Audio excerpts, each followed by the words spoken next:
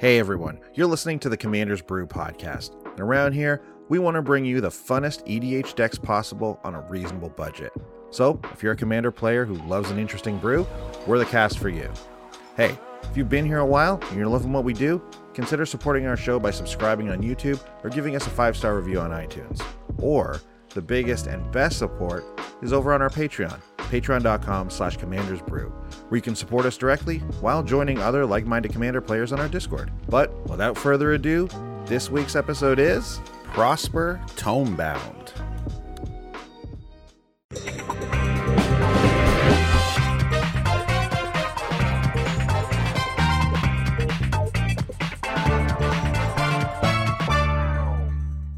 Hey everybody, welcome back. It's episode 305 of the Commander's Brew.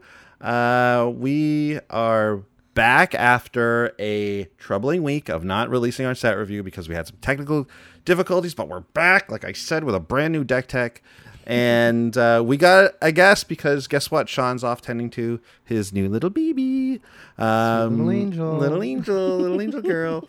We got Mike Carosa here. Mike, welcome, buddy. Good to have you. Hi. So happy to be on. Very excited about today. And very excited, and I'll say this out loud and publicly, because I'm not afraid to say this. Very happy for Sean. Yeah. Papa Sean. Don't be afraid to say that. That's a nice thing to say. Oh, I'm not afraid to say it. Let me tell you. I do like the name Papa Sean. I think that's good because it's close to the pizza place, but also pretty close to Papa Shango, which I also like quite a bit. Okay, I was just gonna say close to the pizza place, therefore close to my heart. Let's just call him Papa Shango. Why not? Why not? Papa Shango. This week's episode, I'm replacing Papa Shango for a little bit because Papa Shango hang out with his little baby. Papa Shango hang out with his little baby. That's right. That's great, man. So we're here. We got a brand new deck tech for you this week. And it's going to be based around one of the brand new Commander, AFR Commander decks, which I forgot that they were even happening. I know, right? And it's exciting because they're fun. I know. Like these decks. Yeah. You shouldn't be surprised that I got 2 of them, that I'm already, they're pre-ordered and waiting for me. God, I'm so excited. I got the Rakdos one and the Esper one, and buddy, they're so fun. So there's 4 of them. That's right. There's a Bant one and a Gruul one as well. Ah, wow. What an interesting mix of colors. Really strange. Yeah, we didn't cover them on the set review, so I actually don't really know much about them. I haven't even really looked into them yet. I saw cards. I saw the Twitter posts of some of the legendaries being spoiled and stuff like that, but I haven't actually looked at the full on decks. But if this deck is any indication, I think they're going to be very cool. So I really like this guy. Yeah. But let's, Mike, this is your first time on the show, but you've been on Battle of the Brews many times. Yeah. You're very familiar with Commander stuff. You write for Commander's Herald and that's right, and all that kind of stuff. So, what about life though? What's been happening with you lately? What's cracking? Well, things are like I'm in Montreal currently, and things are slow, they're starting to be a little bit more open and. Kind of we're beating this thing. You know what I mean? Mm-hmm. A lot of us are vaccinated. I'm double vaxxed, and I've been doing comedy shows again because I'm a stand-up comedian, and I perform live again now. And I have 2 shows tonight, which is crazy. You know what I mean? I did a show yesterday in Just for Laughs Zoo Fest where they recorded it, and it's going to be little clips online and stuff. You'll get to see that at some point soon, and it feels exciting to kind of get back to something that feels good and normal and right. And that's been the life stuff. That and you saw earlier, I have my puppy here who's very clingy but also such a sweetheart. But I had to keep her in the other room for this because she loves exploring the stuff on the floor. The cables for guitars and the drumsticks. The magic card that's on the floor. That is. Yes. I mean, have we found a new floor of a magic card where it's not just a person finding a magic card on the floor, it's a dog finding it? Is that the new absolute floor of a magic card? Is a dog simply not even knowing what a card is? And guess what? It's always going to be for my pup, selfless savior. That's what it is. Little smoochy pooch. Is that the one that sacrifices to make something indestructible? That's right. So you have to sacrifice your pup? No, that's what I would do for my pup. No, you know what? I'm benevolent bodyguard. I'm benevolent bodyguard. You're switching it up now. I'm making sure it works. I am mom. You are mom. Yeah, you are just mom. Yeah, just be mom because she doesn't have to sacrifice. You just bend over, I'm grab the dog. Groons. Yeah. I've read Akroma's will. You're set. Let's go. You're good to go. I'm in it. Pup is fine. I am Teferi, this is my protection. Bring it on, baby. Let's party. I don't know what my cat is. My cat is I don't know. What magic card eats cardboard boxes? Ooh. And plastic. Thought Devourer? Ingot Chewer. She's a monster that just gnaws on artifacts. You know what? A box would be an artifact. That's what she does. Treasure chest artifacts. Yeah. Boxes would be artifacts. Your cat is one of the few cats in the world to ever come to me. Yeah, she does. She likes people. Yeah. I don't have excellent relationships with cats. They do not come to me. I put myself out there. They do not respond.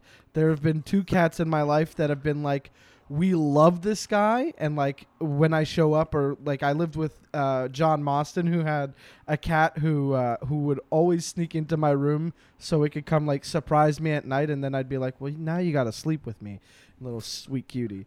But then, and another friend's cat. But then your cat, I was like, great, here comes another cat that's not going to care about me at all. And then I sat down to play, and your cat was like, who's this guy? What's his deal? I like this guy. What's his deal? What's he up to? Yeah. He just wanted to party. This is before Triple H was born. Yeah. And you had like a bassinet you'd just gotten it. And right. It was in the living room with us. And the cat was in it. The cat was trying to jump in. Yeah, the cat loved his thing before he came. We had this like bassinet thing, and the cat just loved being in it. And to a point where eventually we were just like, well, I guess it's the cat's. So Harry's not born yet, so whatever. The box is an artifact. Yeah. But would that make the bassinet a vehicle? Is what I'm saying. The cat's crude. The vehicle. It must be crude. And then it doesn't go, and then it has defender because it doesn't move. No, not at all. It's just a bed. It defends pretty well. I guess a bed is a vehicle, sure. Yeah, it's one of those fog bank vehicles where you crew it and it's like prevent all damage that would be dealt to it. Yeah, she's hiding inside of it, so she never gets hit. That's designing cards. I know. That's what this is now. We're starting a new podcast where we design cards for our pets. Welcome to this. But you know what would be a great podcast, a new one, is one where we just thanked all of our patrons and listeners and you listening and watching. Thanks everyone. Thanks for being a part of the show. Thanks for all of you in our Discord. Now this deck is actually pretty unique because we actually didn't brew in Discord with this one because Mike was our guest.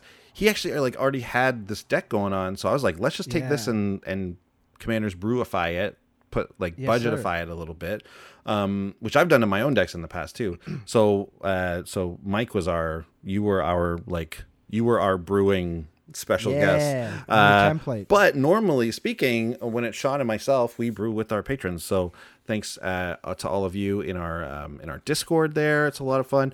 Thanks, to any level of patronage. And thanks to our sponsors too, of course. TCG, if you're in the States, check out our affiliate link, which is in all the show notes and everything like that. You can follow that link and pick up the cards in this deck or in any deck. You can just, as long as you use that link, any cards you buy after that, we get a little slice of that. So that's one way to support the show. And then, of course, also there's Patreon and our other sponsors, the Wizard Tower. Let's hear an ad from them right now. We're proud Canadian podcasters, and we're proud to be sponsored by one of Canada's premier card stores, the Wizards Tower, wizardtower.com. Canadian listeners get an exclusive coupon code, BrewStrixhaven, to get 5% off any order of singles shipped to you for free as long as you've ordered $15 or more in singles.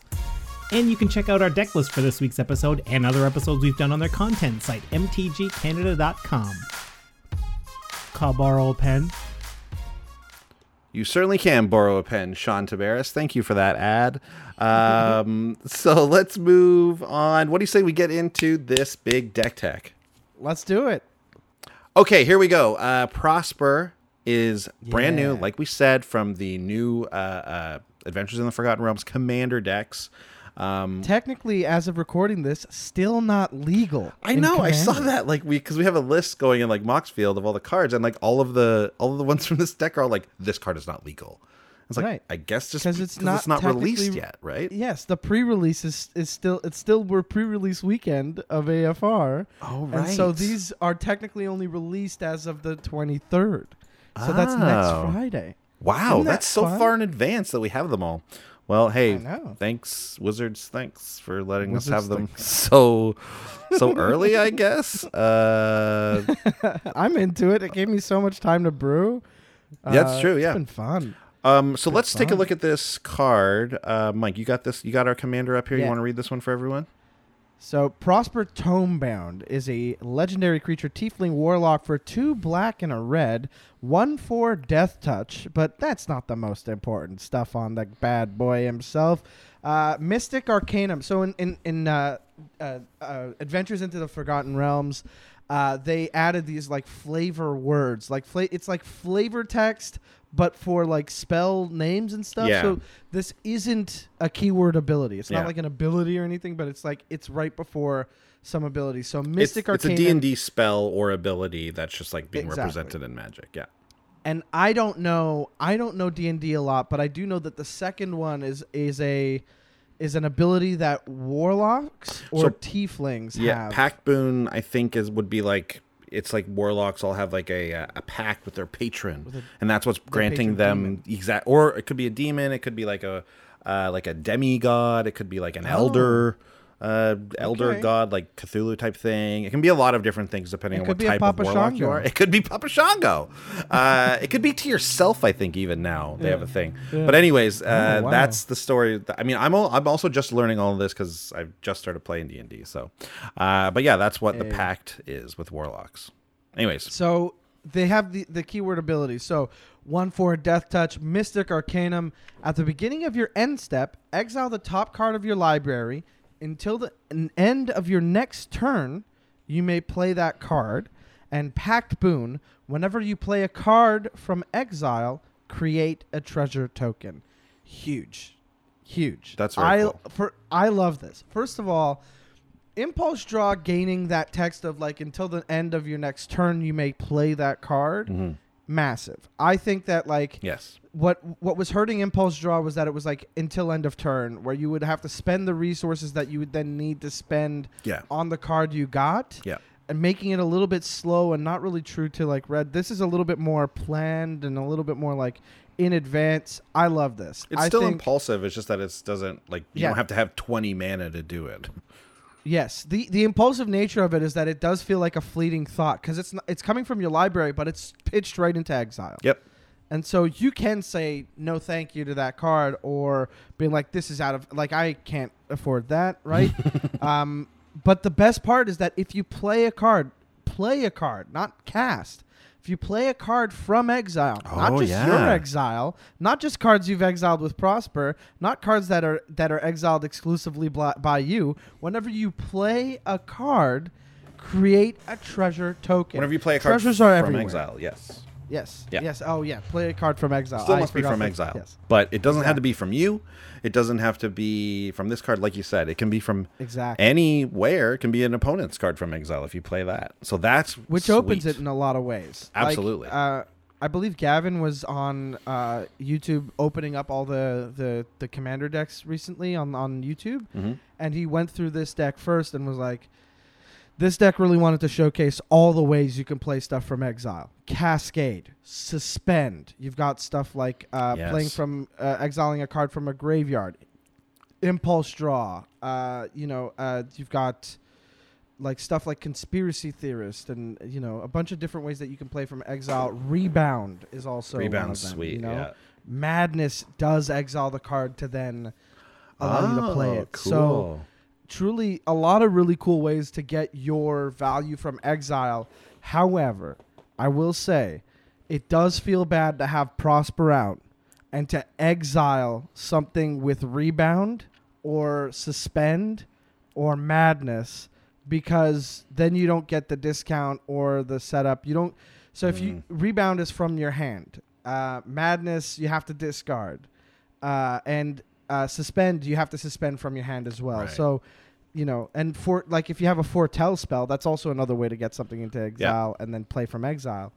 That also needs to be foretold from your hand, right, for the discount. That's interesting. So those types kind of have like, if you're running a lot of that impulse draw type stuff, they can actually kind of non-bow with what you're actually trying to do a little bit. Right.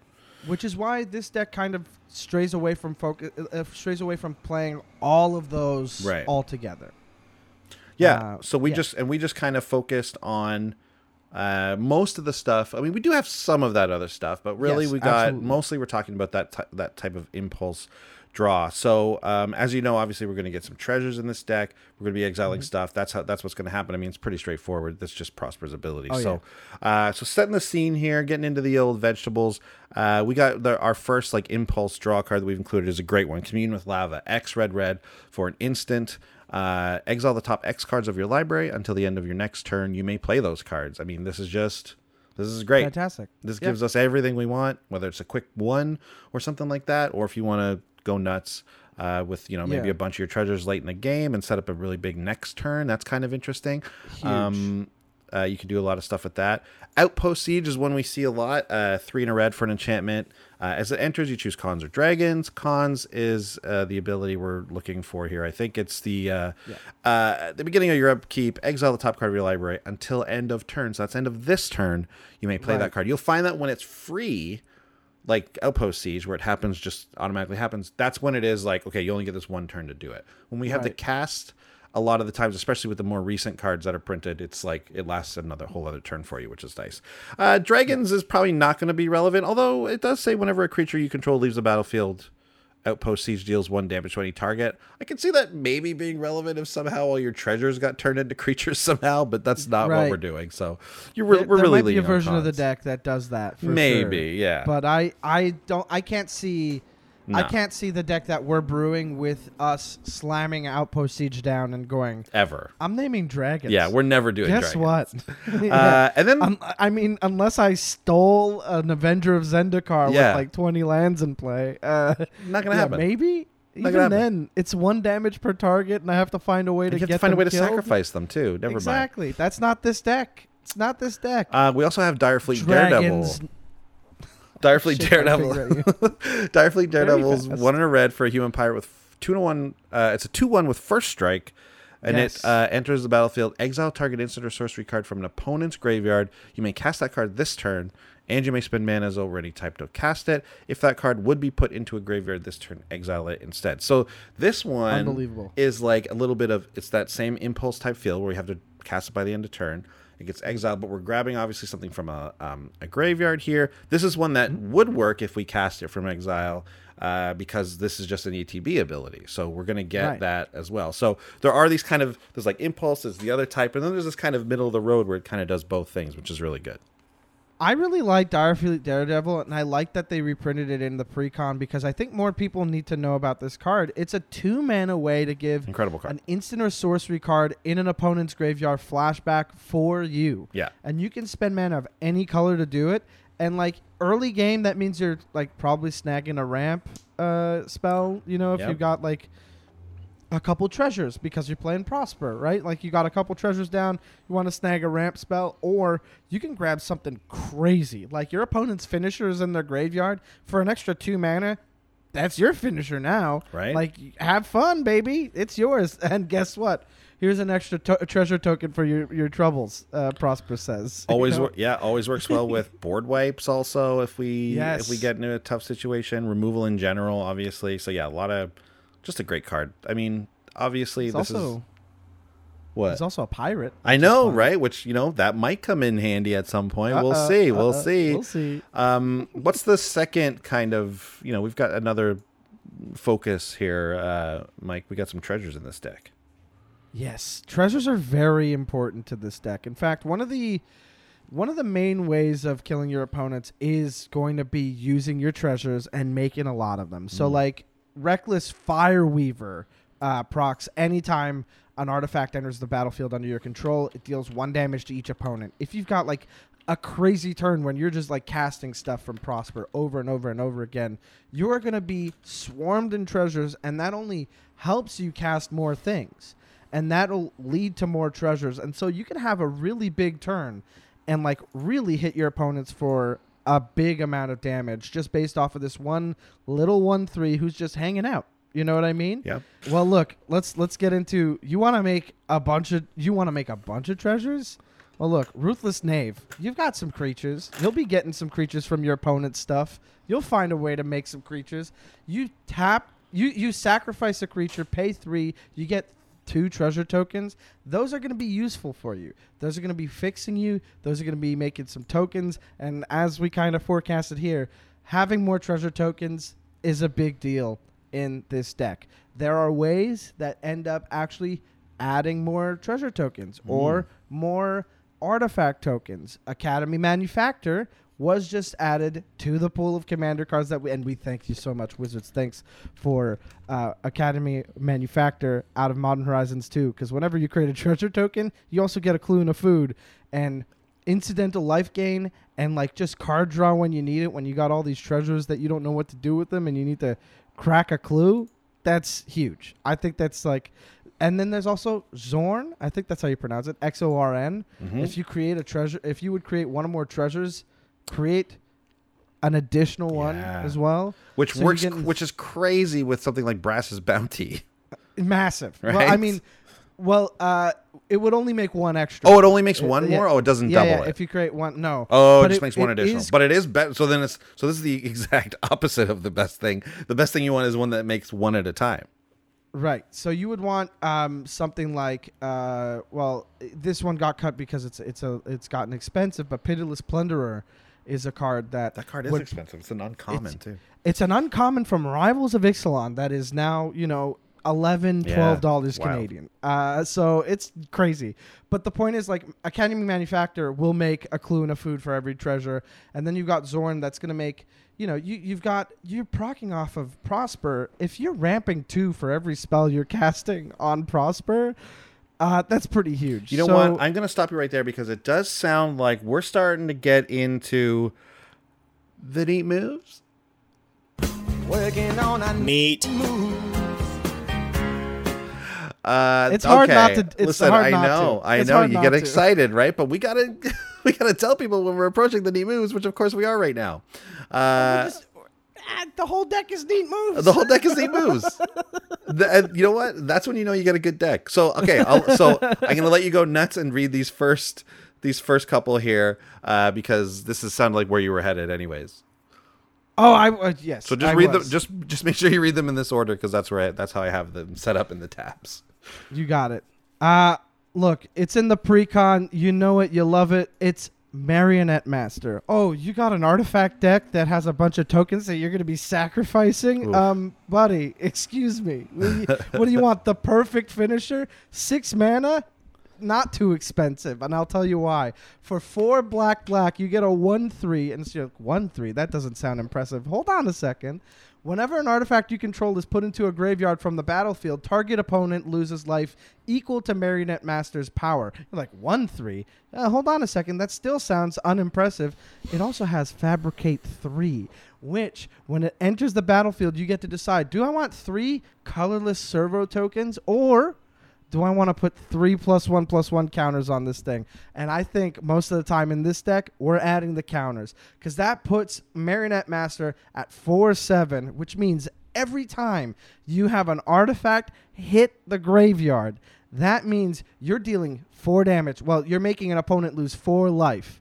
For every treasure you sacrifice, for every food you sacrifice, for clues, for just any of your artifacts getting destroyed, for like sacrificing Idol of Oblivion to make a giant Eldrazi, for using your unstable obelisk, for sacrificing Wayfarer's Bauble. It's too much. It's too much. It's insane. Once you get all the treasures out, it just gets wild. It is target opponent, so you got to make sure that it's because it's not one of those things. It's not like Zulaport Cutthroat where it's everyone.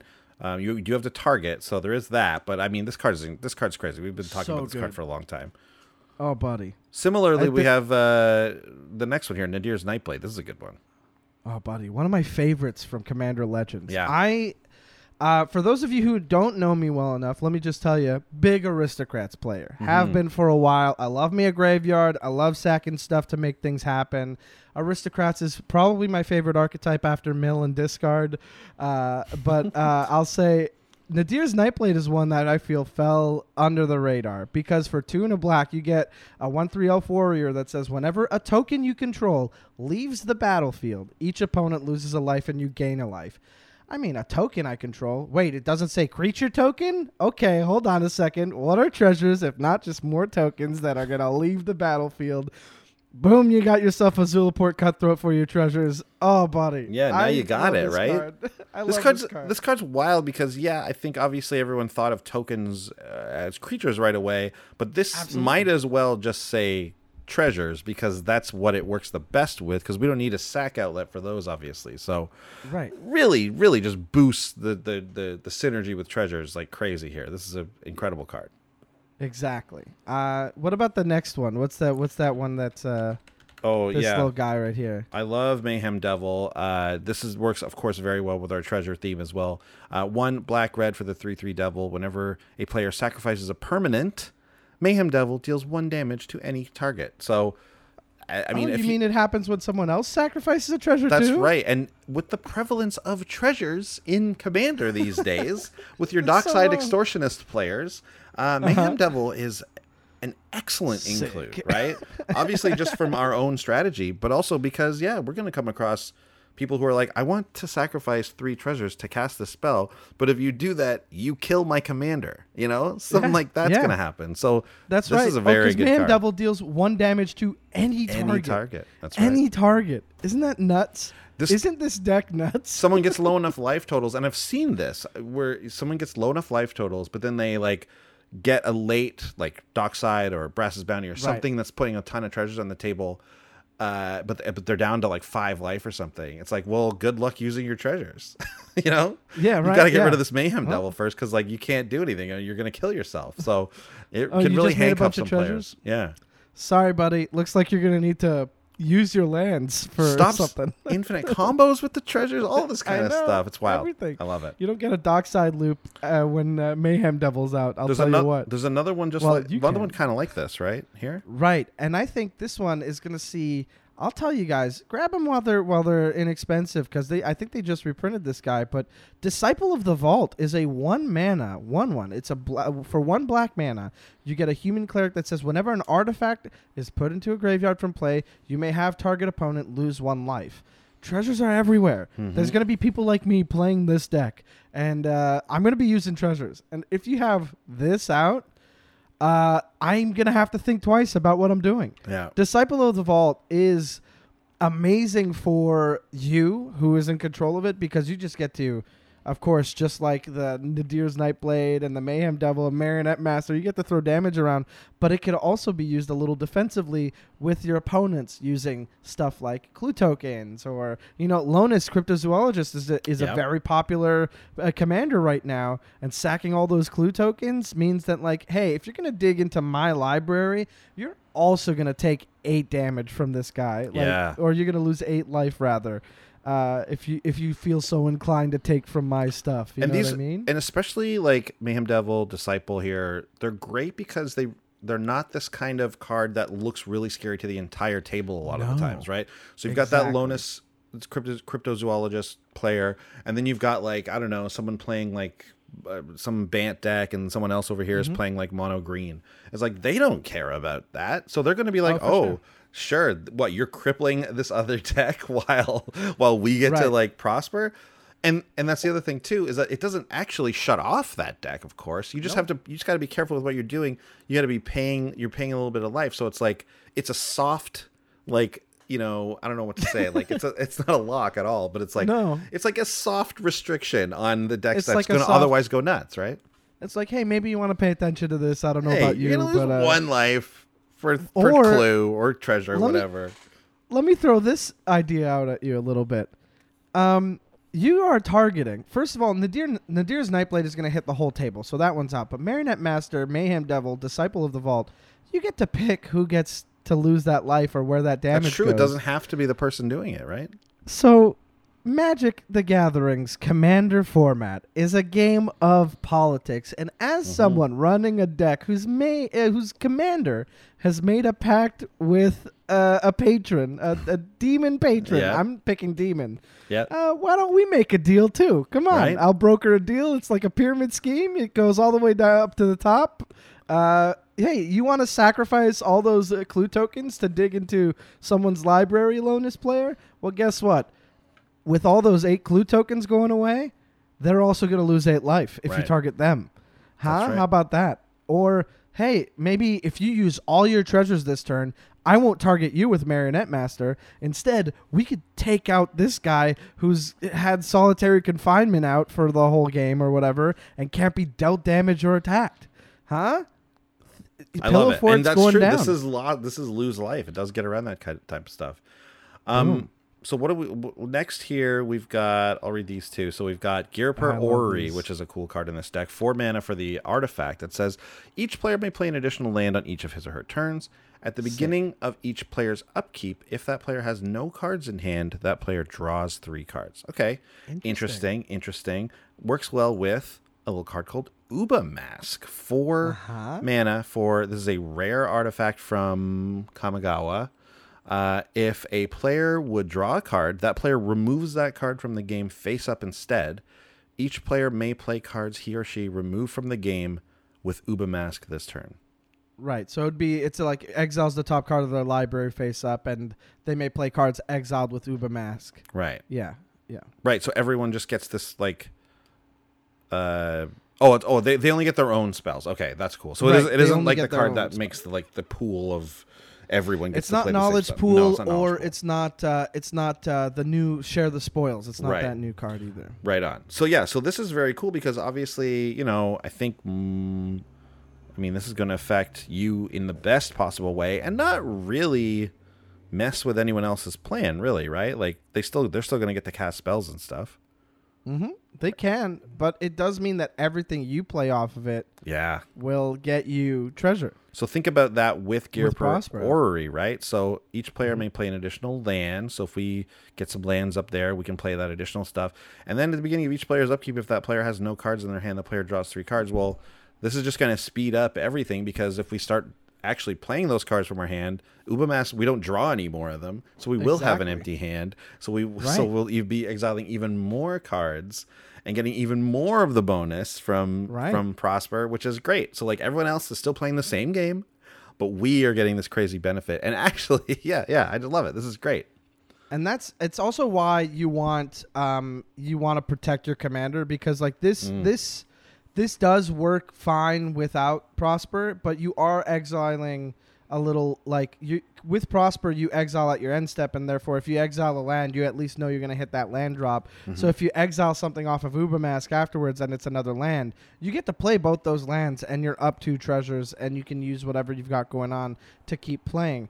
But if you have no cards in hand, Orrery, first of all, I was running this list by one of my friends, and he kept saying, "Why are you so intent on keeping Orrery?" And I was like, "Just read the card. Picture yourself in a game where I'm your opponent, and I've basically got these 2 things out, and I might look scary, but you also get to play more lands, and then at some point, you'll also get 3 cards a turn that you have to play that turn, but you still get those 2 extra cards." I mean, it is pretty huge. And he's like, "You're right. I probably wouldn't want to remove that." Cards like that do a thing where they level the playing field, and what that does, it as far as like land drops and things go, because obviously green gets the biggest boost from ramping and things like that. Massive. So giving them an extra land drop can be really good for them too. But the thing is that they've included cards in their deck that do that. So like now you've given one of those cards to everyone at the table. So ideally, we can at least step up a little bit to what green's doing in this Rakdos deck, right? And obviously with this actual combination, when you have Ubamask as well, then we're really cooking. But there's one card that you mentioned that really goes well with these two.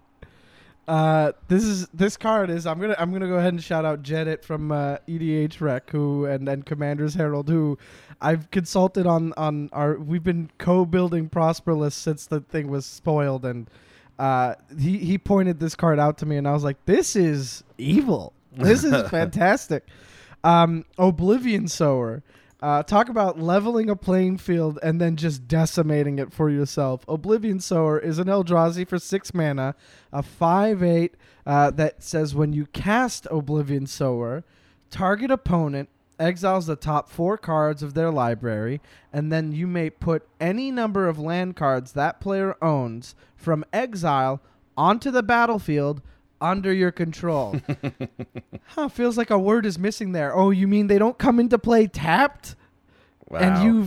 And there's a bunch of exile happening in this game already, and you're probably going to exile a ton of stuff from your opponent's libraries because of Ubamask and stuff like that, or maybe you're running around with a tally and you flip a bunch of lands off of some guy's thing. Well, guess what?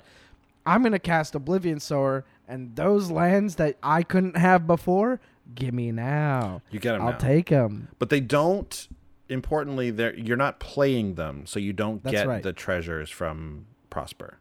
That's correct. But I mean, whatever, right? You get you're gonna get a bunch of lands. Oh, I'm sorry. I didn't get 7 treasures off the 7 lands I put into play this turn. I wouldn't be disappointed about that. I'm like, oh man, I don't get the treasures. And lands are full of utility. Like, you don't know what people are running. You might hit like a buried ruin that might like allow you to like bring back a crazy artifact that you have in your yard that got blown up, or like Cursed Mirror, or Inspiring Statuary, like anything from the list that like you're like, oh, I gotta get that back. There's a lot of stuff happening, and I really, really like Oblivion Solar. So shout out to Jevin. That was sick. It's a huge include. I think it's great. I love this. That's a very neat move. I think no matter what stage you're getting this card at, it's neat. So Mike, so the way we did this was. Yes. Mike sent me a list of the deck that he's been working on, and I was like, "This looks so great." I was like I said, we'll cut some budget from this, and we'll just use it. Why not, right? So inevitably, when you budgetify a deck, you end up including something that cares about tribal cards. It's just the way it works. It's so much easier. Yeah.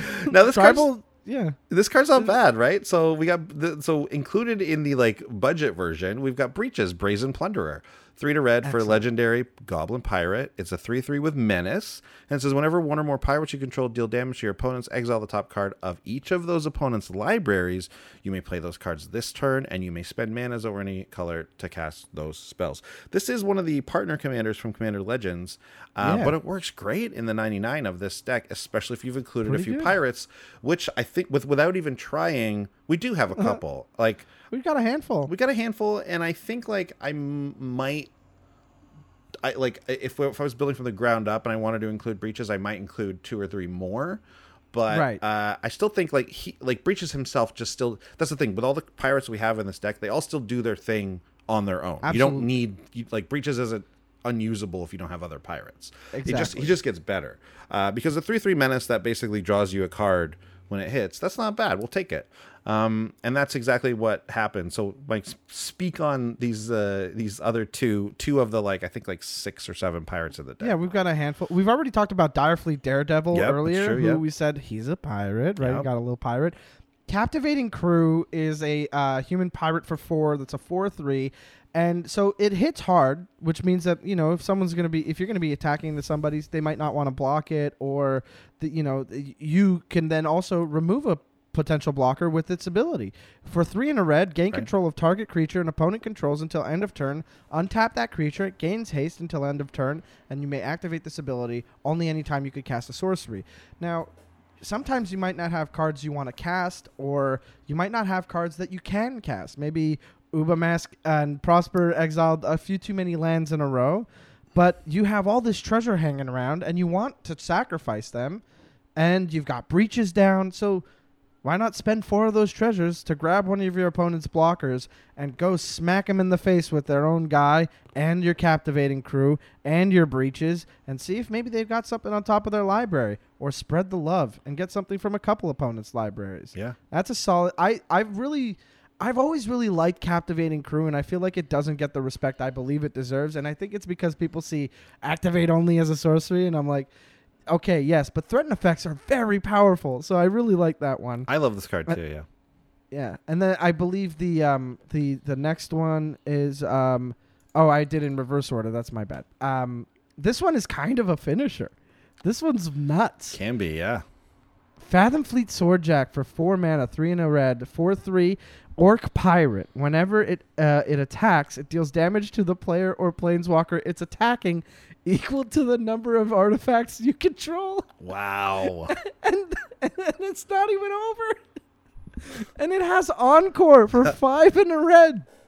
Right? Encore. It's you exile it. You exile the card from your graveyard, and for each opponent so you create a token. So it's technically on theme. Like, it's technically sort on of, theme, right? because you're not actually casting it, though. That's the thing. Right. But hey, you exiled it. So look, okay, Prosper still's like half a thumbs up. You're fine. Yeah. But you make a copy for each opponent. You create a token copy. You swing at them. Each opponent takes damage equal to the amount of artifacts you control. And they still have a 4/3 raging in at them. And then at the end of the turn, let's say you've got Nadir's Nightblade out. Yep. Well, these tokens disappear. How about they take an extra 1 damage and you gain a life each? There's so much synergy going on, right? So you've got this. You've got like you mentioned, like the Nadir's Nightblade works with it. Obviously, we're talking about this because of breaches. But Ruthless Knave, which is also a pirate, is a sack outlet for creatures, which you could do to the Encore creatures if you want. Exactly. Also makes treasures, cares about treasures. It all. I mean, unsurprisingly, the pirates all synergize together, and it works really well. Well, Ruthless Knave means that if you pay 4 to take something away with Captivating Crew and attack with it, and you can still pay another 3 to sacrifice it to Ruthless Knave and get 2 treasures out of the deal anyway. Right. So instead of casting you 7 mana, it's like 7 mana on layaway, but then for 5, it's basically for 5 mana, you got to take something away and sacrifice it. And isn't that a card already? That's like Grab the Reins or something? Yeah. It's like, you get treasures when you do it. Yeah, I think it is. Cool. It's wild. I love it. I know I love it. It's like it, and I love it when these little synergies all do come together. But the fact that if you just draw a Fathom Fleet Swordjack, all you need is some treasures, which is just what this deck does. So this guy's just good on his own as well. All right, what are these next two looking like here? We've got Galvanic Relay. Which is another one that we included in the budget version. It's 2 and a red for a sorcery that's exile the top card of your library. During your next turn, you may play that card, and that's not that great. But then it has Storm. So, okay. And then we also have Birgi, God of Storytelling, in this deck. The 2 and a red for the 3/3 Legendary God. Whenever you cast a spell, add red. Until end of turn, you don't lose mana as steps and phases end. That's nice for the treasures. And the boasting thing is like never come up ever with Birgi in the history of the world. Never once. So yeah, this is like a weird little storm package. Like, it wants to be stormy. I know there's like, is it Mana Geyser is already in this deck, right? The red Mana card that like gives you a bunch of mana. And so there's a bunch of stuff.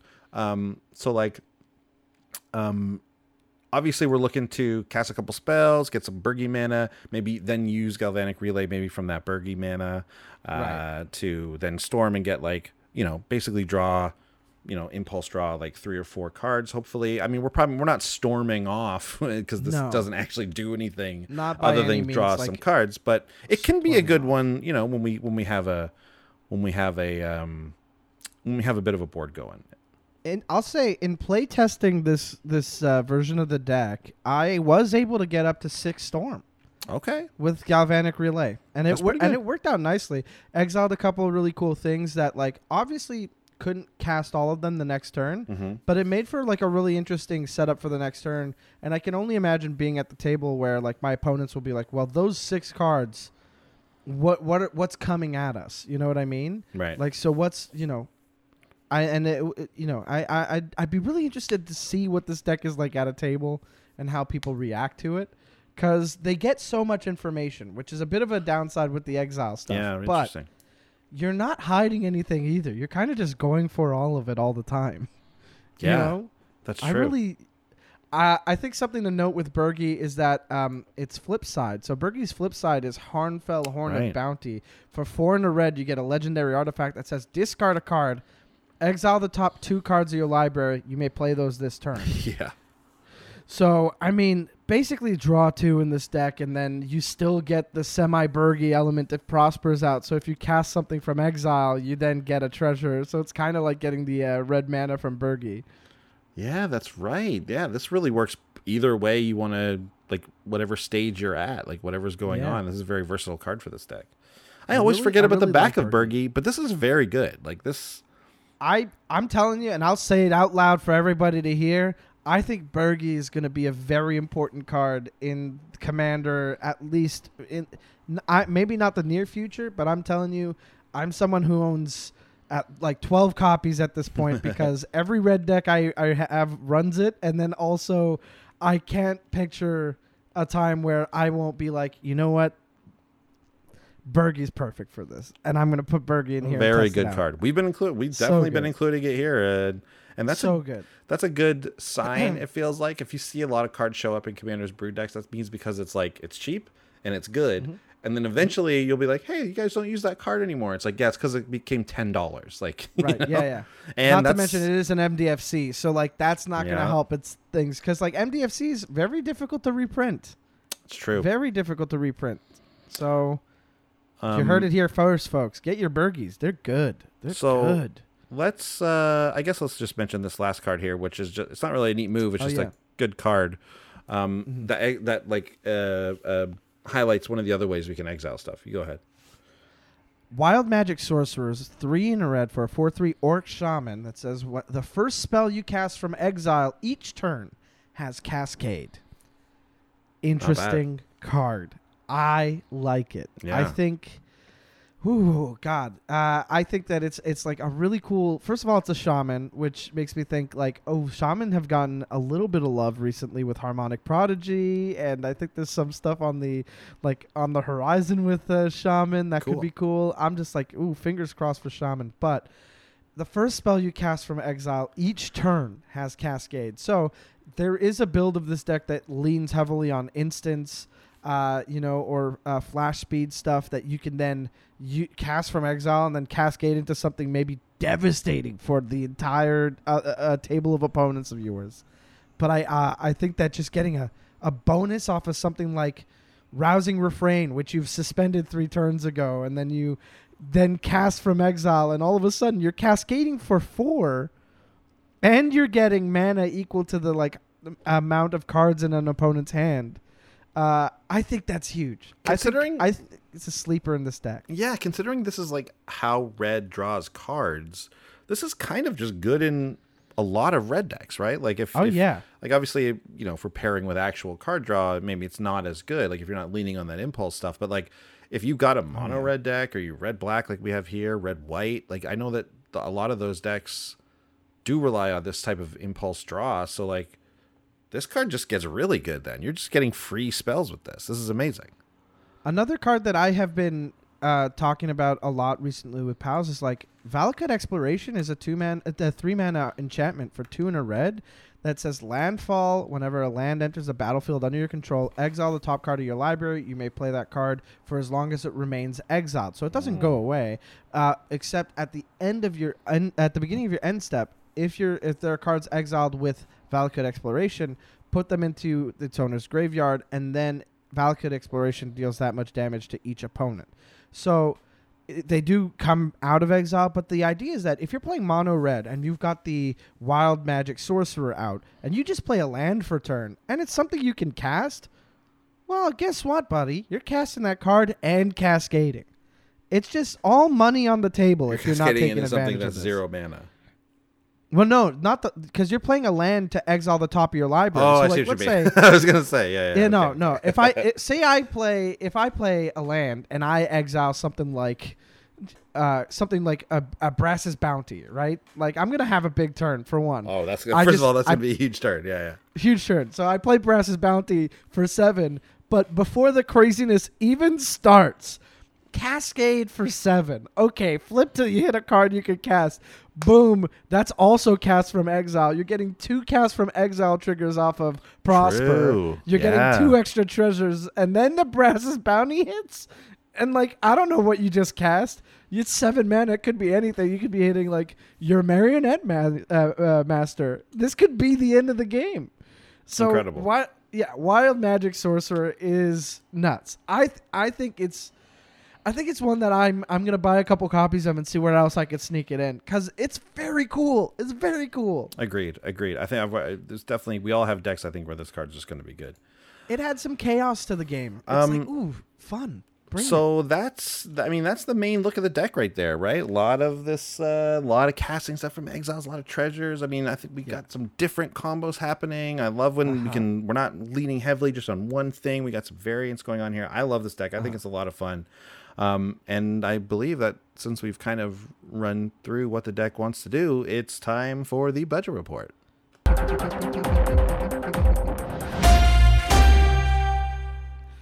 Okay, so we the version you gave me was, I believe, 1,000 something in the 1,000 range. It was up there. It was up there. Depending on where you go, it was between like 900 to like 1,000 something. We got it down pretty good here. We got it down to TCG mid 135. Which is impressive. Which is decent. And the low, this has actually surprised me. The low is 97. And I looked through it, and it's because a lot of the cards, there is no like beat up crappy version of it. So they're all just like the same. So the low was always like 5 cents less than the other card. Like our Commander is one of our most expensive cards, and it like the low version on that was like, it's like $7.99 or $7.60, you know? Yeah. But it hasn't even come out yet, so hopefully there aren't beat up versions of it. Right? It's like, but like they're anticipating there will be, of course.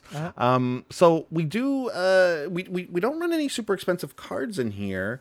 But we do run a couple, getting in that $5-6 range, one of them being Underworld Breach, which doesn't work like, you don't exile it. Like Underworld Breach is the 1 in a red. This is our preview card for Theros. This is pretty sick. Right.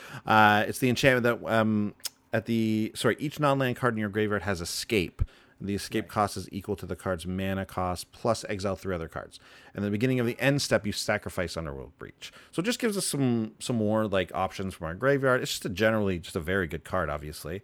It's an excellent recursive tool for something that, like, say you have enough stuff in your graveyard to make you feel like you can just cast stuff from your graveyard to set yourself back up to a position where you can loop stuff with Prosper, and it really can take you back into a game, and that's kind of what its purpose is here, because, like it or not, this deck is kind of fragile. Somebody hits you with a Blind Obedience, all your treasures come into play tapped. Right. So it, as much as I really love this deck, I do think like it's a bit of a glass cannon, and Underworld Breach is here to make sure that, like, hold on a second, let's make this fair for me again. You know what I mean? I wonder how this is going to play out with us exiling so many of our cards. That's the only thing it's because you're exiling and then playing them. We are playing them, when exactly. They go to your yard. Right. But if we kept exiling stuff that we're not pleased with, I wonder how much. Like, our graveyard's got to take a bit of a hit from that, right? Like, because we're not drawing those cards, right? It's surprisingly less than you think, because as much as you're exiling stuff, you end up playing most of what you exile, or you end up, like, say, stuff like Valakut Exploration, where you are playing the land and then it gets exiled and it gets thrown into your graveyard at the end of at the beginning of your end step, or like Conspiracy Theorist doesn't exile it for sure. Like, you're allowed to choose whether or not to leave it in or not. So like a lot of your stuff will hit the yard, but for sure it's not like a regular deck. Like, you are playing with the exile zone, so I think you're still going to get good value off of this for sure. It's $6, so it's not like it's super expensive. Right. But it is one of the more expensive cards in the deck outside of our Commander, which like I said, is I think around $8. We also talked about Bergie already, but she's up around $6 now. Mm-hmm. And that's these are 2 cards that like I think I would keep Bergie over Underworld Breach, but again, if you're looking to get this down, you're gonna have to cut a couple cards because we didn't have any like big, really super high cost cards in this deck. Mm-hmm. But of course, as always, there are a couple like really expensive cards that are going to really stand out and really be really nuts with this deck. First one's a bit of a mild one that I see people playing more often now. I didn't realize it got up to $10, but Curse of Opulence. It's kind of crazy. It's wild. It's a single red for the aura curse. Whenever enchanted players attacked, create a colorless artifact token named Gold. So it's not a treasure, and it has that's the kind that you just sacrifice it, and it's gone. And it without makes tapping. you don't have to tap it. And each opponent attacking that player does the same. So we all know how these work. Like the opponent gets it as well as the person who gave it, basically the person who cast it. Mike, you and I were talking. It's gotten really expensive. It's gotten really expensive. $10 is crazy for this card. I mean, single mana though, right? Single one, like 1 red mana. It's turn great. 1, this could change the outcome of a game, but it has had the adverse effect before. Yeah. So it depends on the I've game. seen it a lot where it just disincentivizes people from attacking that person. So like if you're thinking of putting this on the players in the lead, it's like that can work out sometimes if we all know we have to kill that person, but then there's sometimes where you like put it on someone and then they're like, well, I'm just not going to attack that person. I'm not going to give you the mana because I don't need it, right? So you got to look out. Sometimes you said play it on yourself, and we said that when this card first dropped. Like Curse of Opulence and Cunning Rhetoric. Like Cunning Rhetoric is also in the deck. It's the new one from Commander 2021, the Strixhaven stuff. That when an opponent attacks you, you get a card from the top of their library and cast it anytime. And that and Curse of Opulence. So like Curse of Opulence, you put it on yourself. You're basically like saying, hey, come at me. My commander has Death Touch. And if you give me treasure, you're only going to fuel more of this Reckless Fireweaver stuff, more of this Marionette Master stuff. Like, you are not going to get what you want if you come at me, but I'm going to get exactly what I need. That's true. And that's a nice defensive move because this deck looks like it's going to need it. Yeah, it's a real judo move, like using your own momentum against you. This next one's pretty obvious. I mean, don't even need to Dockside say too much about it. Dockside, obviously, very good. Make a lot of treasures, sack a lot of treasures, game plan. A little, hey, I'll say it, a little boring. Yeah. Huh? Yeah. Generally good card. We see it everywhere. If you bought these commander decks, or if you bought this commander deck, good on you. You got a Dockside. Yeah, exactly. Otherwise, it's pretty expensive. Goldspan Dragon. Oh, that's not what it is. Goldspan Dragon's really great in this deck, obviously. Ooh, Goldspan Dragon's fantastic in this deck, but still hasn't gone down from... It's like its pre-release price was way up, and now it's still like $20-something, and I just don't want to pay that for a card. It's so good. Like, it's very so good. It just doubles up your. Good. It's the Flying Haste 4/4 for 5 that when it attacks or becomes target of a spell, you make a treasure, and then treasures tap for 2 now, which is nice. Yeah, exactly. There's a bunch of other good stuff. I mean, you got here Jessica's Will, Sensei's Divining Top. We included any of the 0 cost. Artifacts obviously are just generally good. Because I have in my original lesson, like Jeweled Lotus, like to get Prosper out turn 1 is crazy, and then to like exile a Jeweled Lotus would mean you cast the Jeweled Lotus for 0. That's your insurance plan for getting him out after, but you also get a treasure. You know what I mean? Or Sensei's Divining Top can like rearrange something so that you can exile what you need. And Jessica's Will is a crazy ritual that gets you the highest, that gets you mana equal to the highest amount of cards in an opponent's hand and exiles 3 cards from your library. So yeah, that one works especially. I mean, that's obviously just like a generally good red card, but it even has added bonus in this deck for sure. Exactly. Yeah, if you're not working with a budget, I'd say Jessica's Will is the first card I would consider putting in. It's crazy how good that card has become in Commander and how ubiquitous it is. I was lucky. I opened the foil one in the Commander Legends booster, and I was like, I already know this is gonna be the spice. Oh man, it's an incredible card. It's so good. It's so good. All right, well that's it though. That's the deck. That's the deck. Those are our neat moves. That's the budget report. That's all the stuff we didn't use, but you can remember to check out Lost Cards because that is coming up as well. That'll be out if you're watching this like day of, it's coming out in 2 days, coming out on the Thursday. But we're going to talk about all the various other ways we could have taken this commander and taken this deck. But yeah, Mike, thanks for being here. Thanks for filling in for Sean. This is a very fun deck. This is a like I would 100% play this deck.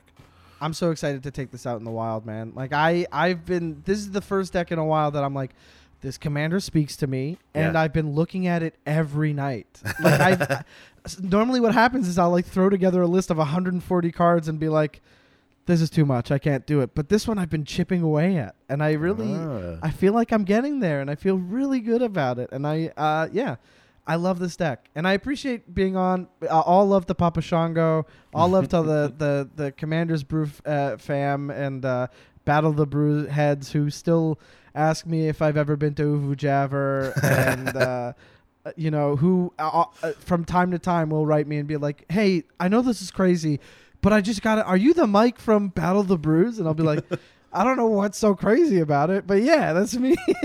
So yeah, sometimes I'll be looking at my inbox for Commander's Herald. Amazing. And it'll be that kind of email. Well, that's great. Man. Well, yeah, make sure to check out Mike's stuff on Commander's Herald because it's great. You write the Am I the Bolus? Exactly. It's like a Dear Abby. Am I the I don't know if I can say the word on here, but am I the mean person in this situation? Yeah, there you go. So you can email me. I keep forgetting. This is so stupid. I keep forgetting that my name for the email is Mark Carbonza. Just confusing, truly, at this point. I know. I thought I was just going to write under a pseudonym, but I just didn't have it in me to keep my mouth shut about it being me. So Mark Carbonza is at gmail.com for Commander's Herald. Or if you go to Commander's Herald, the email is in every article. There you go. That's the easy way to get it. That's the easy way. But yeah, check me out. Mike Carrozza, MikeCarrozza. I'm on Twitter and Instagram. I have a comedy album out. I do a bunch of podcasts about The Bachelor and sad music. I've got a Patreon. I do a bunch of stuff. I love you, and if you want to play Magic, send me a message. This is what I want to do all the time. He likes to do it. He likes to play. Guess what? All right. Well, thanks so much for being here, buddy. It was really a pleasure, and it was a lot of fun talking about this deck with you. And like I said, we'll be back for Lost Cards, but we'll see you later. Bye. Thanks for watching. If you love what we're doing, consider supporting the show by going to patreon.com/commandersbrew. And if you want to get any of the cards from our deck list, go to our TCG Player affiliate link below. That helps us out too. And for a free way to help us out, consider sharing the show with some friends. Like and subscribe, add a comment or two. See you later. Bye.